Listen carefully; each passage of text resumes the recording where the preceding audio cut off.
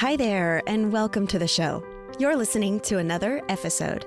Every other Tuesday, I release a short bit about whatever's going on in the Parks household or whatever's in my head at the time. It's a way for you to get to know me a little better in between my rare disease interviews. I have decided that grief, for me, is a lot like fire and ice. And I've been thinking about this a lot because of a birthday party that I recently attended, and I'm still working it out.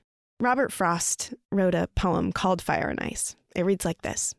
Some say the world will end in fire. Some say ice. From what I've tasted of desire, I hold with those who favor fire. But if I had to perish twice, I think I know enough of hate to say that for destruction, ice is also great and would suffice. Some say that poem was influenced by Dante's Inferno. And while I recognize that comparing a birthday party to Dante's Inferno might seem a little dramatic, it kind of fits, okay? So my fire and ice theory of entering situations that we as rare disease parents tend to avoid, maybe put element-proof barriers around.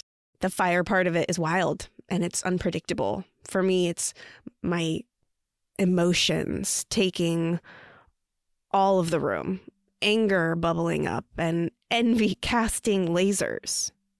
Whereas ice hardens my heart. It disconnects me, and it takes me out of the present moment, or keeps me stuck in it. Both make sense.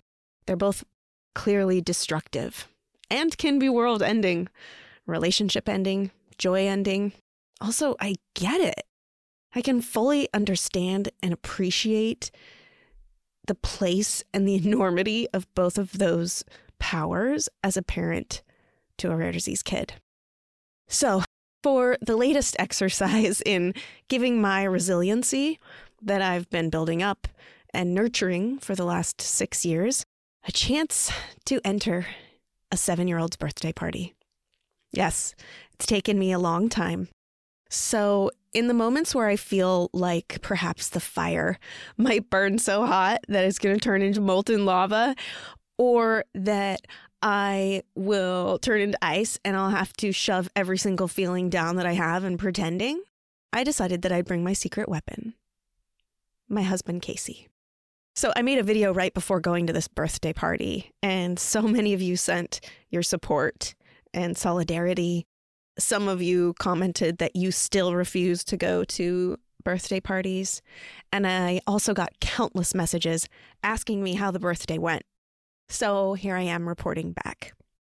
One thing that brought me to the place to accept this invite, I first received an evite, and it was just for a 7-year-old girl's birthday party. So I assumed it was for Ford, but Ford can't talk or tell me who his friends are, so I didn't really know.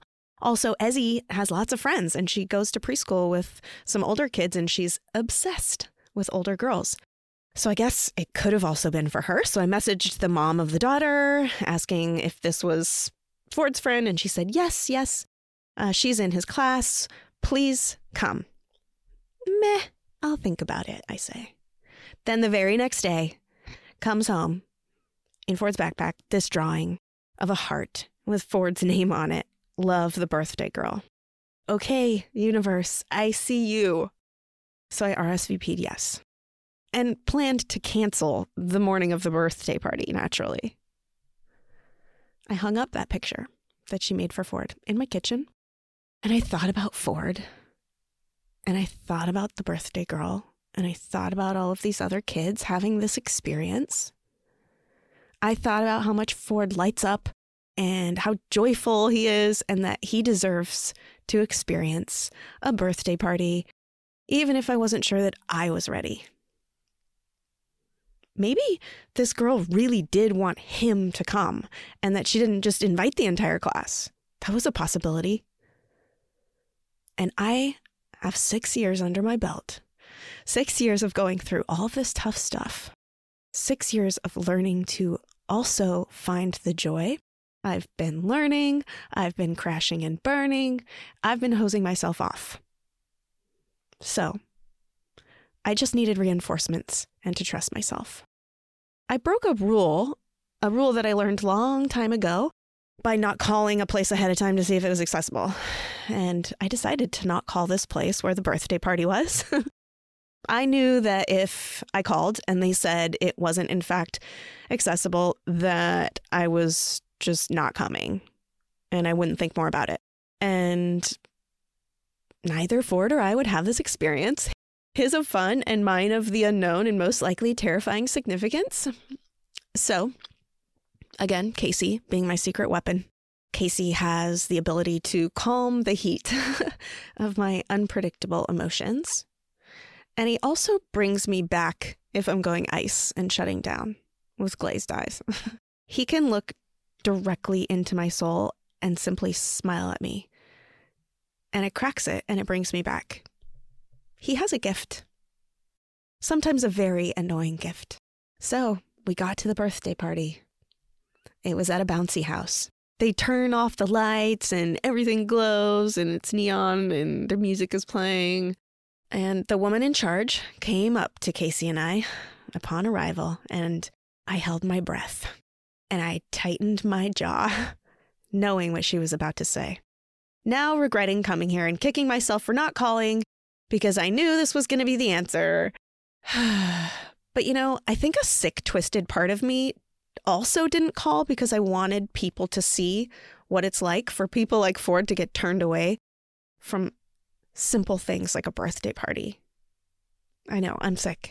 Anyways, this woman looks at my husband and me closely and empathetically, and she apologized that the building wasn't fully accessible and that, yes, the birthday party was down a large, steep staircase, but that we could drive around the building to the bottom and get in through a staff door, and then we could drive him back up to join the rest of the party after the bouncy house time. And this is where my secret weapon shines. His absolute, genuine, kind spirit. Casey knew that the woman felt icky about delivering that information to us, but she was also so sincere. Something Casey will immediately give anyone 100% of a hall pass for, no matter what information you're giving him, is if you're sincere. So, well, if it was me alone in this moment, it would have most likely looked much differently. And within 30 seconds, I probably would have vacillated between fire and ice and fire and ice and fire and ice for the rest of the party. So I just simply took my beautiful, beaming 3-year-old daughter down the steps with all of these older girls of her dreams and got the party started while Casey did the car thing. What happened at the party? Not really much interaction from the kids to Ford, which honestly, I did have to go a little ice on. But we brought his favorite ball because we were thinking ahead, and we played pass with him the entire time. And you know what he did? He laughed, and he had the best time, like he always does. Back upstairs after snacks and cake, we were leaving, and Ford, surprisingly, without being asked to say goodbye yet, forcibly grabbed the birthday girl and one of her friends and hugged them. Not an easy maneuver for him, but it was absolutely the most intentional and grateful hug I've ever seen him give. So, it was a success. There was no fire, and there was no ice. It was somewhat slushy, which made me be in the moment a lot more. And for that, I'm grateful and proud.